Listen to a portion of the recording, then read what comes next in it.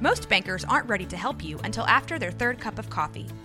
But with Central National Bank's after-hours service, you don't have to wait for the bank lobby to open to get help. You can contact us from 6 to 8:30 in the morning or from 5 to 10 in the evening, and we'll connect you to a real, live, local person who can answer questions and fix problems 7 days a week. Bank different. Bank Central. Central National Bank. Member FDIC. All right, well, the next Speaker of the House be a Big 12 coach?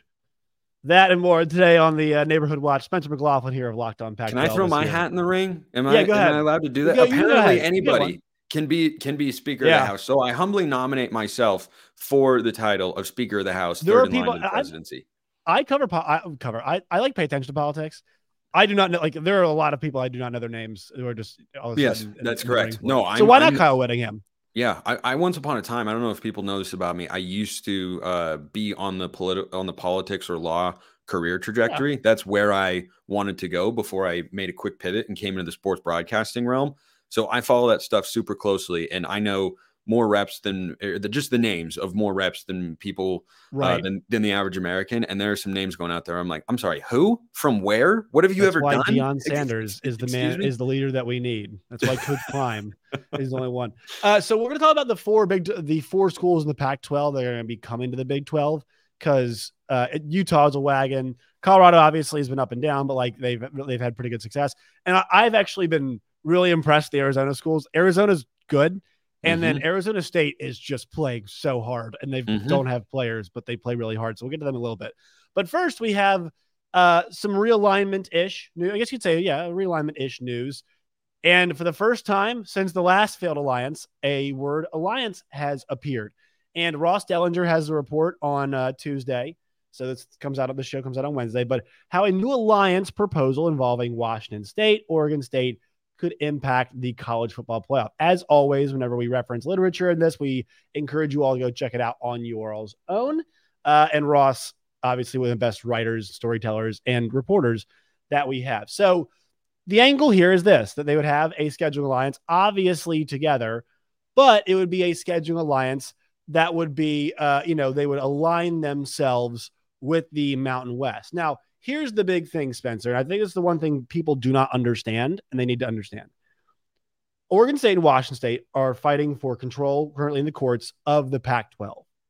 And what that means is they will have a chance to basically take on the Pac-12 and assess both the assets and liabilities of the conference, which will help them make the best possible choice about how to proceed.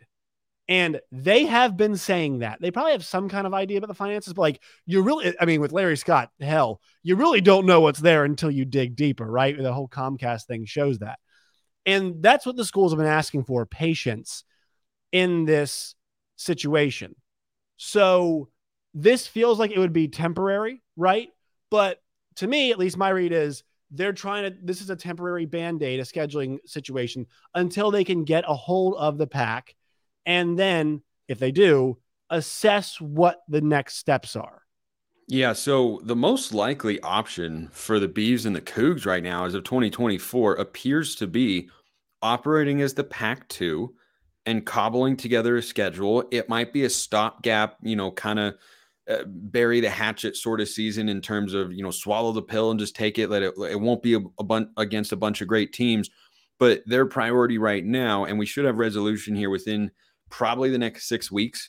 I would say the transfer portal window for football opens on December 4th, which I don't know what galaxy brain genius came up with the schedule in college football. It makes absolutely positively no sense. You cram off-season storylines into a time that's during the season. It's utterly ridiculous. But anyway, so they're trying to get control of that. And let's say that they do. They could be the Pac-2 in 2024.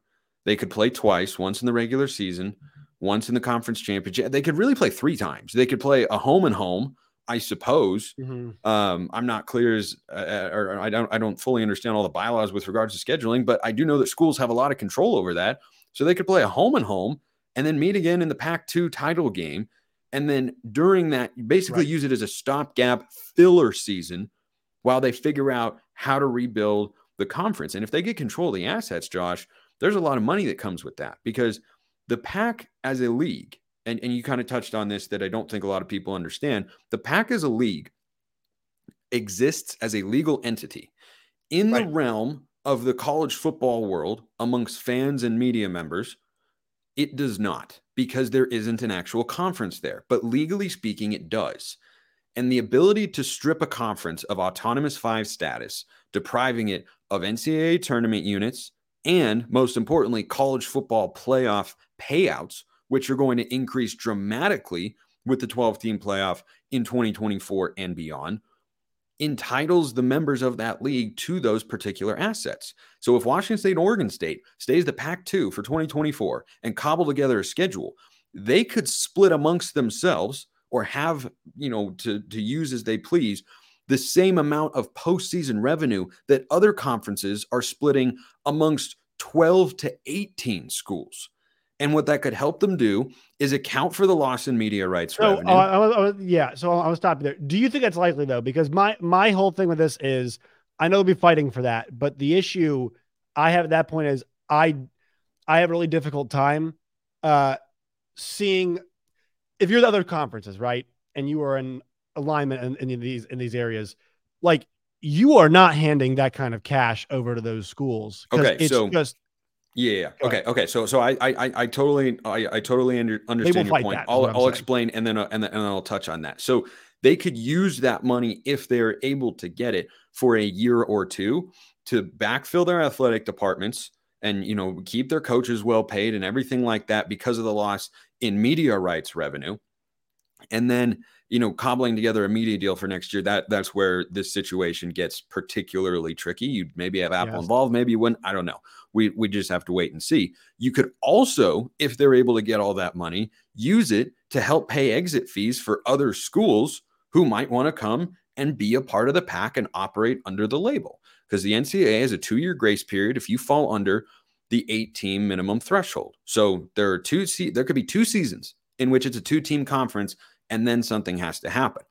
I tend to agree with you that I don't know why, in a world in which Oregon State and Washington State, for reasons beyond their control, have been continuously and routinely screwed and left behind by this entire process and the other schools and the other conferences in the country, why all of a sudden they would just let them have this major benefit. Now, morally speaking, that's what should happen, because you can look at it and say, well, it's not fair for them to get all that. It's not fair for them to get left behind. Don't talk about what's fair. Why are we here anyway, right? The morality. I don't want to hear anything like, oh, well, that's not fair. And which I agree with. I don't know that the other conferences and the other schools and the other presidents are going to see it that way, because so far, all they've done over and over again is, let's just leave them behind. Let's not do what's in their best interest. Let's screw them in this entire process. So I tend to agree with you that the other conferences will look at that and say, wait a minute, why are we having to just give, a few tens of millions of dollars, and they're getting many tens of millions of dollars for those 2 schools, but ours aren't getting as much, and we're the ones making the money and all that sort of stuff.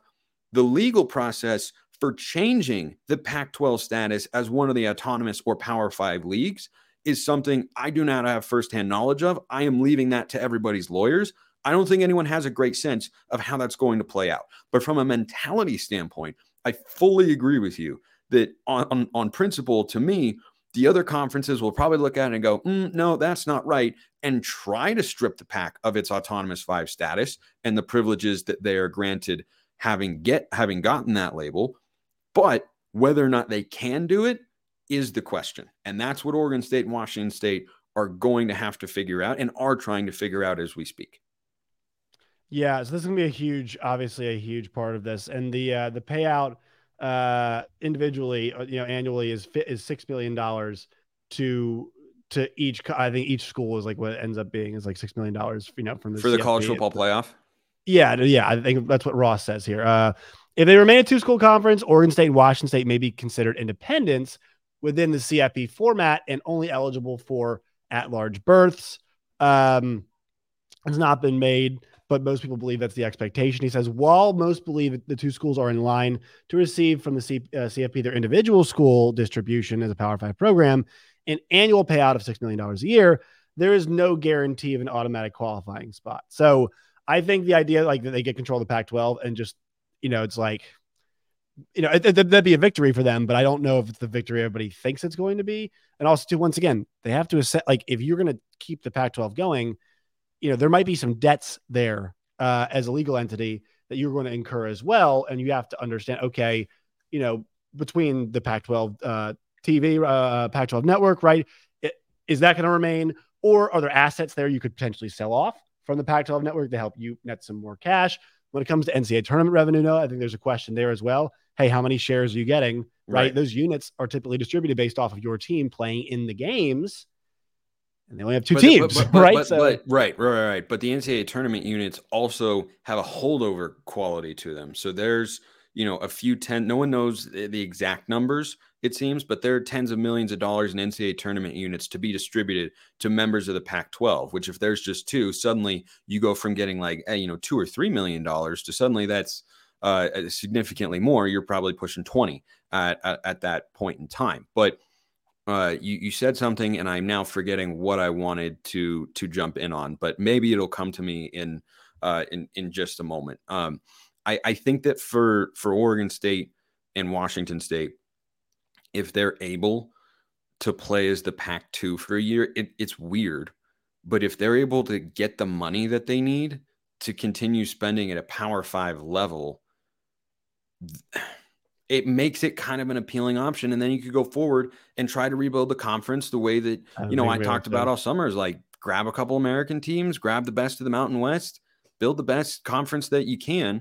And the question again is going to become, what is going to happen with their autonomous 5 status? Is there a way for the other conferences? Do the other conferences want to come together? Or do they take pity on the Beavs and the Cougs and say, you know what, let them have it. We're still getting enough money here.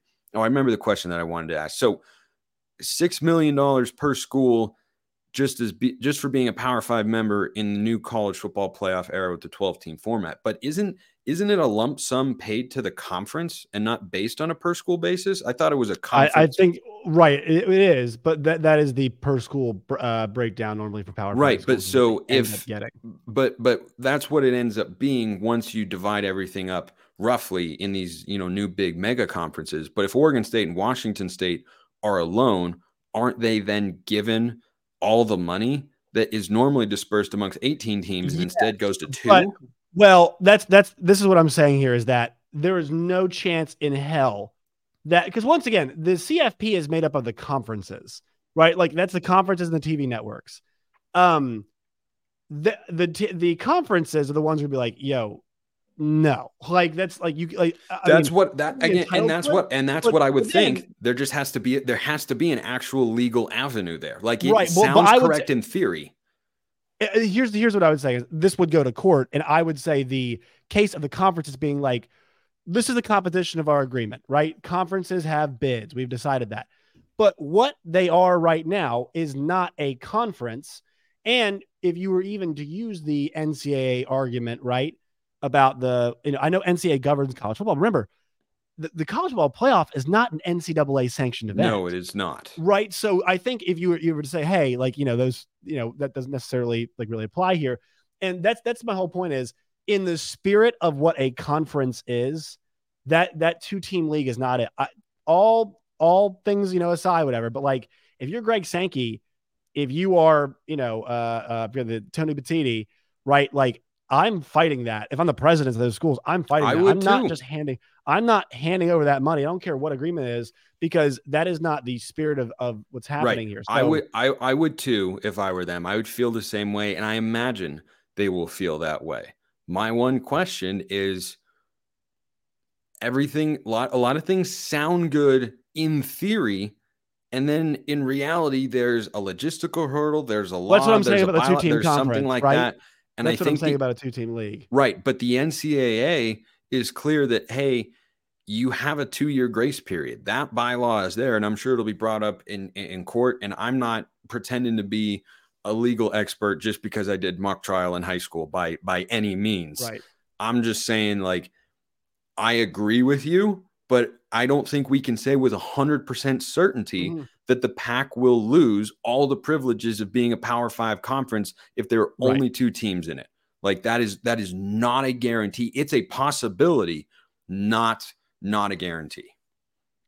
Right. And yeah, and I think the idea that they would try to pursue, and once again, this legal matter is, they need that unanimous vote, right, to change some things.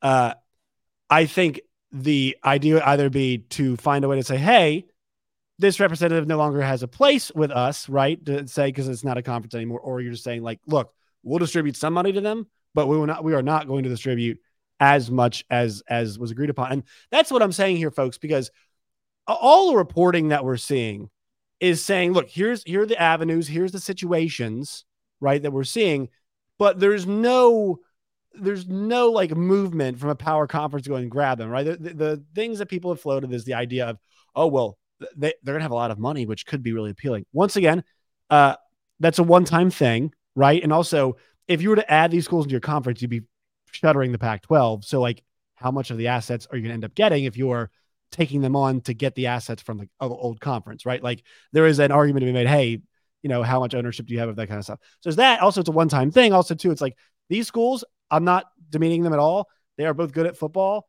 but let's be honest. People are not watching them. I know people say, oh, it's on. The reason why those games get viewership is because they typically are on later on at night and they're the only games on. That is why people talk about the late night windows having value. That was a big conversation point.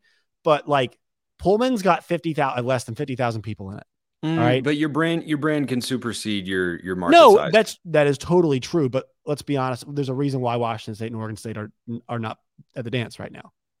There's a reason. Yeah. That is the reason why. Yeah. No, it's a big reason. I obviously think that it is an oversight from the conferences that are out there. Like what, like SMU has never played a Power 5 football game, and they're going to go into the ACC.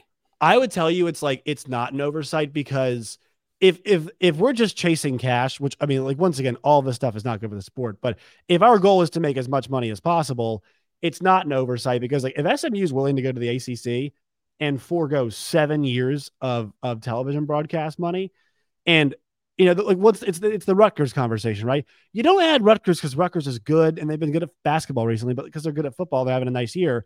You do it because now, New Jersey is the most densely populated state in the country, and the Big Ten Network is now on every TV there. That's true. Yeah. Same thing goes for New York City. Guess what? There might not be a ton of Rutgers alums there. There are probably some, but there's a lot of Michigan, Ohio State, Penn State, Wisconsin. Like, you know what I mean? Like you get into more populated places. You are on more now. Now TV is changing and whatnot, but I think that's the whole thing. Like if we're just grabbing cash, grabbing Oregon State and Washington State is not like a smart financial play long term because they're not seen as assets by the television companies.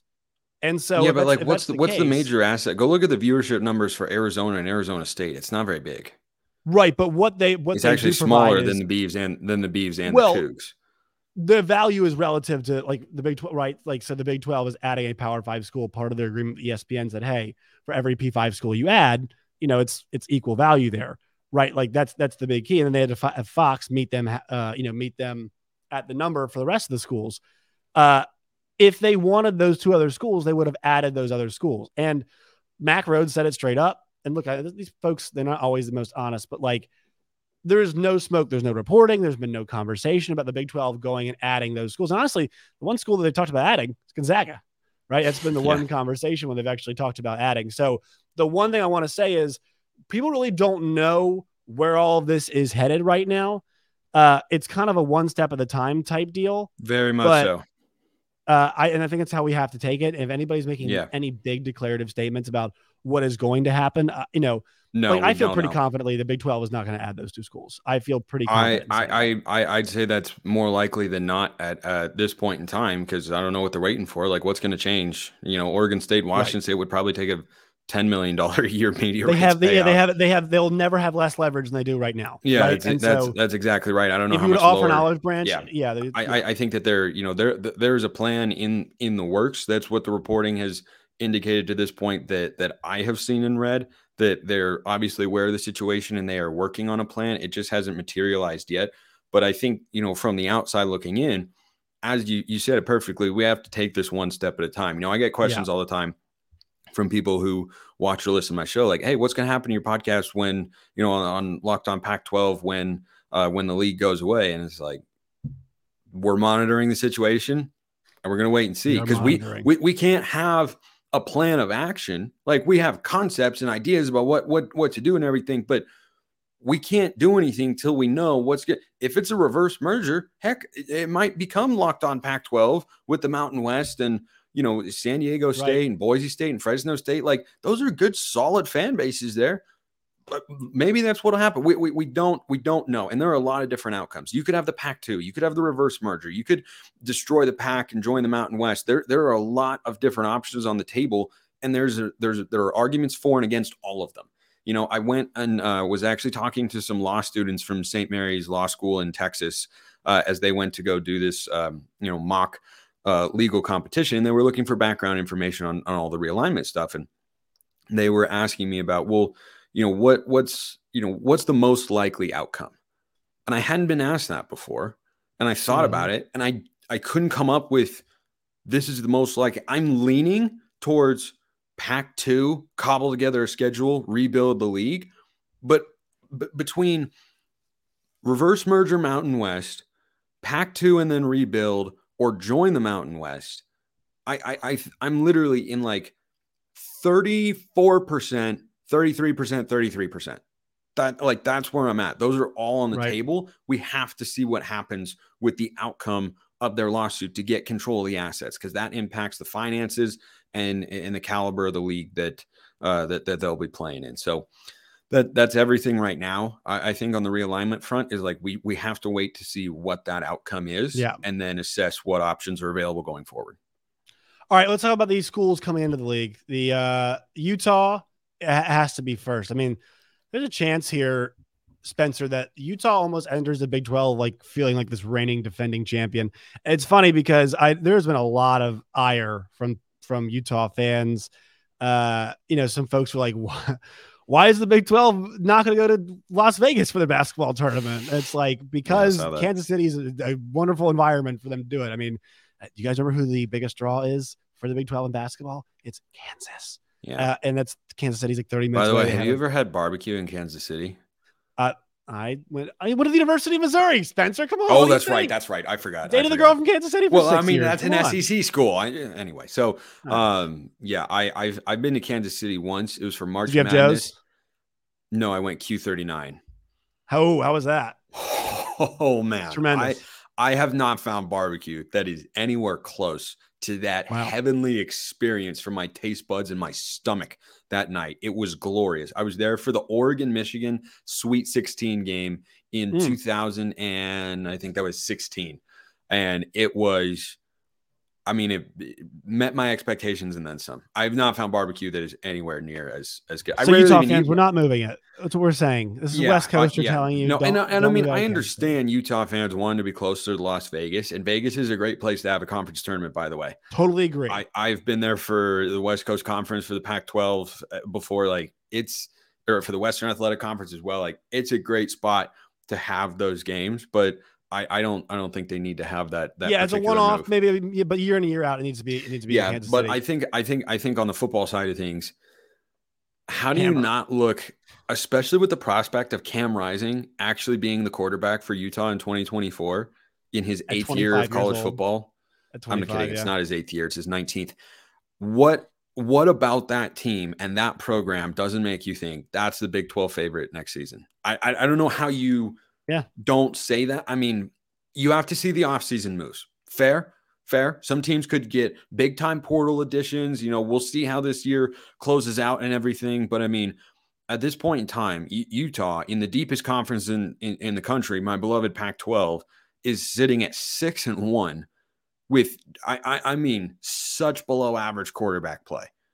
Like, they put up 7 points on the road against Oregon State. They only scored 7 points at home against UCLA a few weeks ago. Like, this is not an offense that is anywhere near. It's at like 40% of its potential, maybe 50, with Bryson Barnes and, now Sione Vaki is back there as the Wildcat quarterback, and that's all good and fine. But it's pretty amazing what Kyle Whittingham does. All he does, Josh, is just win football games. His game plan, execution, coaching, everything about what he does is doing it the right way. He does it quietly. He does it humbly. And then he comes out and talks about pig farmers at quarterback. Yeah, man. It's hard to not like that guy. I think Big 12 fans might have a different viewpoint of him, but I think he is as solid and as good of a coach as there is in all of college football. Yeah, I mean, they're starting to become like, it's like almost Oklahoma State out there, and they've had even more, success than Oklahoma State's had. Yep. Obviously, but I mean, they're a powerhouse. Like they are a Pac-12 powerhouse now. I mean, they've won the league. They've won the league 2 years in a row. Here's the other thing, Josh. When we've played a USC full twice season, doing it, and they hammered Oregon twice doing it. And by the way, well, they didn't hammer USC in the first game last year, but they beat them second time around. Yeah, they beat. Yeah, second time. So when I look at what Utah has done, it's not just the 2 consecutive Pac-12 championships. In the last several years, when we've played an actual, real, full season of college football, Utah's been to the title game 4 years in a row. Lost to Washington 2018, lost to Oregon 2019, and by the way, if they beat that Oregon team, they're into the college football playoff. Then they house Oregon in 2021. I was there. I didn't enjoy the day as much as I wanted to, but respected Utah immensely. And then they beat the crap out of USC by the end of the game in 2022. Like, this is just a program that is not relying on recruiting, that isn't relying on elite quarterback play. They're just relying on playing good, solid, sound football in all facets of the game. They don't beat themselves. They don't make a lot of mistakes, and they're really well coached. Yeah, I think, there will be a transition period just because people get adjusted to playing like new teams, right? Like Utah's got a mental edge right now of a lot of the schools they're playing just because of how good and how good they've been. And I'm wondering to see, if that carries over, right? But, I think they're going to have to be the favorite, obviously, especially if Cam Rising comes back. Let's talk about Colorado, really quickly here. I mean, I think it's pretty clear, like, they're going to do well in the Big 12 if Deion stays, if they can continue to get good coordinators, and to obviously like build a roster, right? That is the big challenge for them, is roster building, because I think Bud Elliott's said it pretty well on Cover 3.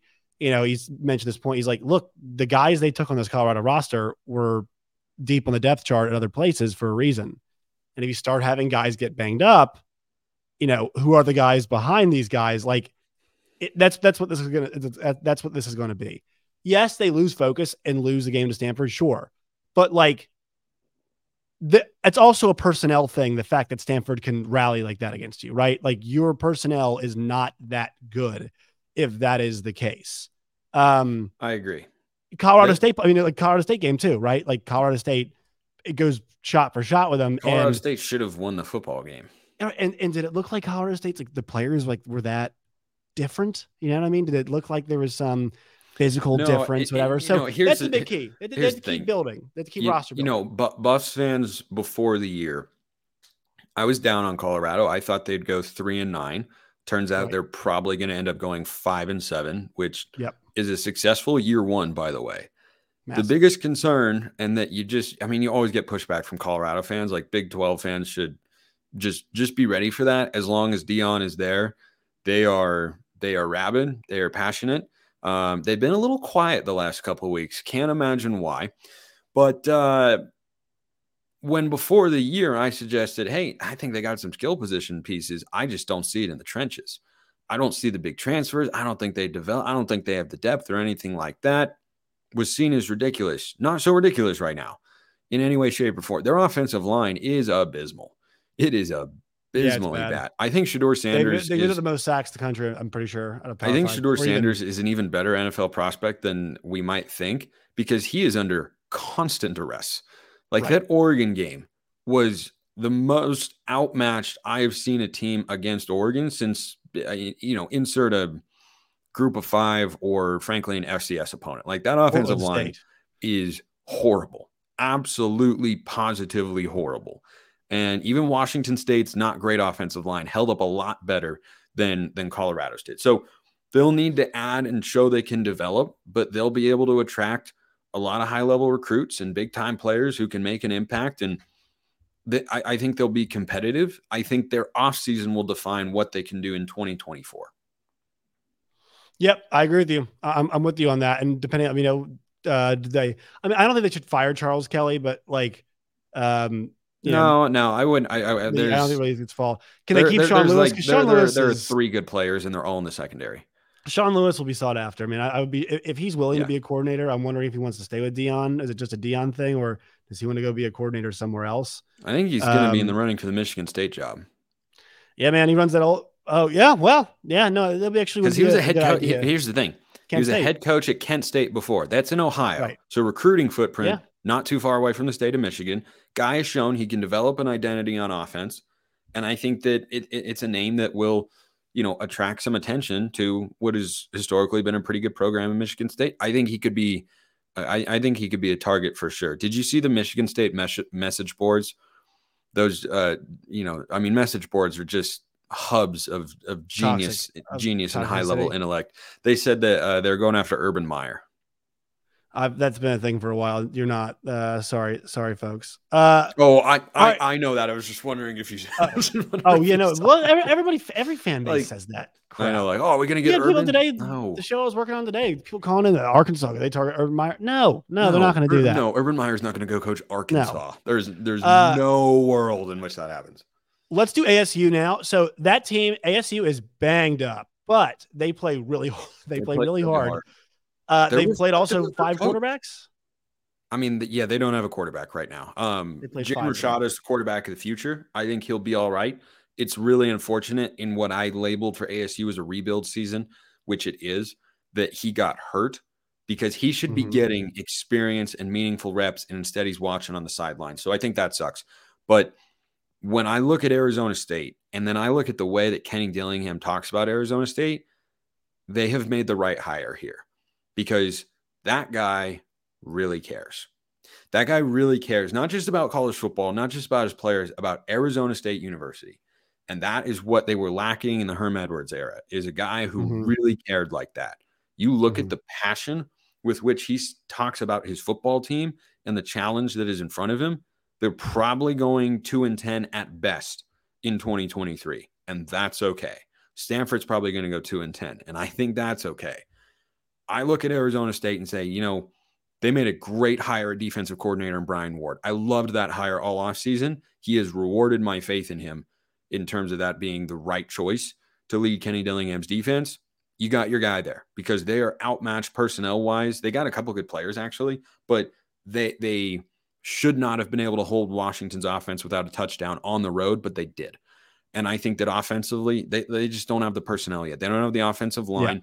They don't have a quarterback situation that can be corrected going forward with recruiting. And I think that I think the way that Dillingham approaches that job, he loves that place. He loves that place a lot, and that matters. And that's what they've needed. And he's, trying to get the community involved and raise money and all that sort of stuff. It's not going to be a quick rebuild, but Kenny Dillingham is the right guy to have hired for this situation. Yeah, I agree. I think you can tell, like, that guy gets it. He gets it, and he's fighting. And I mean, I think every day for them, every scrimmage, every practice is probably a fight for them with what they're going through right now and the game plan and try to get guys physically ready, all this stuff.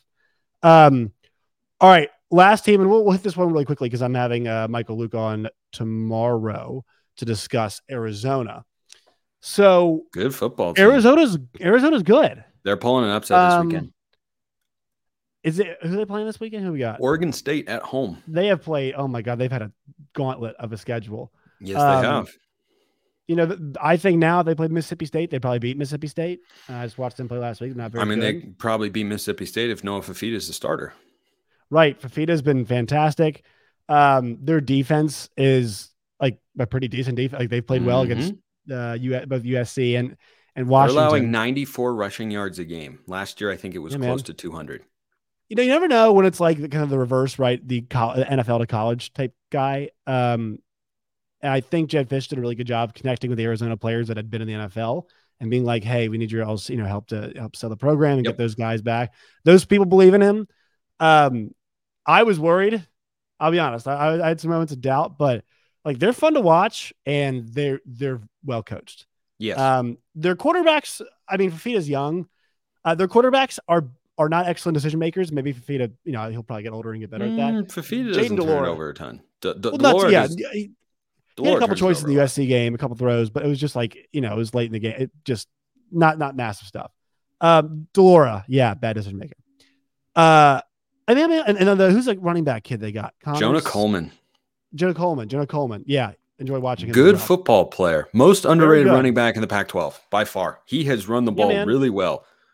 Arizona, this is an Arizona team that last year went to Cal against a 4-8 Cal team and allowed Jaden Ott to run for over 200 yards on the ground and just torched them. 48 points with Jack Plummer at the helm. Was not a good effort. And that's just, that was their big weakness a season ago. This year, through 7 games, they're 4-3. They are running for 164 yards a game, and they are only allowing 94 on the ground. They have improved dramatically in the trenches with the ground game and their approach and philosophy. Their defense is so much better. Held Washington to 31 points. Mississippi State only had 24 through 4 quarters on the road in Starkville. Respectable SEC opponent, and Arizona should have won the football game if not for 4 interceptions from Jaden Delora. So I think I was high on this Arizona team coming into the year, and I think they're going to beat Oregon State on Saturday night at home in what should be a really good crowd in Tucson. All right, Spencer, appreciate your time, man. Where can the folks find you and your work and all of its variety? I am on Twitter at Smalls_55, and I host Locked On Pac-12 and Locked On Ducks Monday through Friday on YouTube and wherever you listen to your podcasts. Always good to be on with you, Josh, and great to have football to talk about and watch every single Saturday. It is the best time of year. I agree with you. Spencer, we'll be catching up with you in a few weeks. Thanks, man. All right.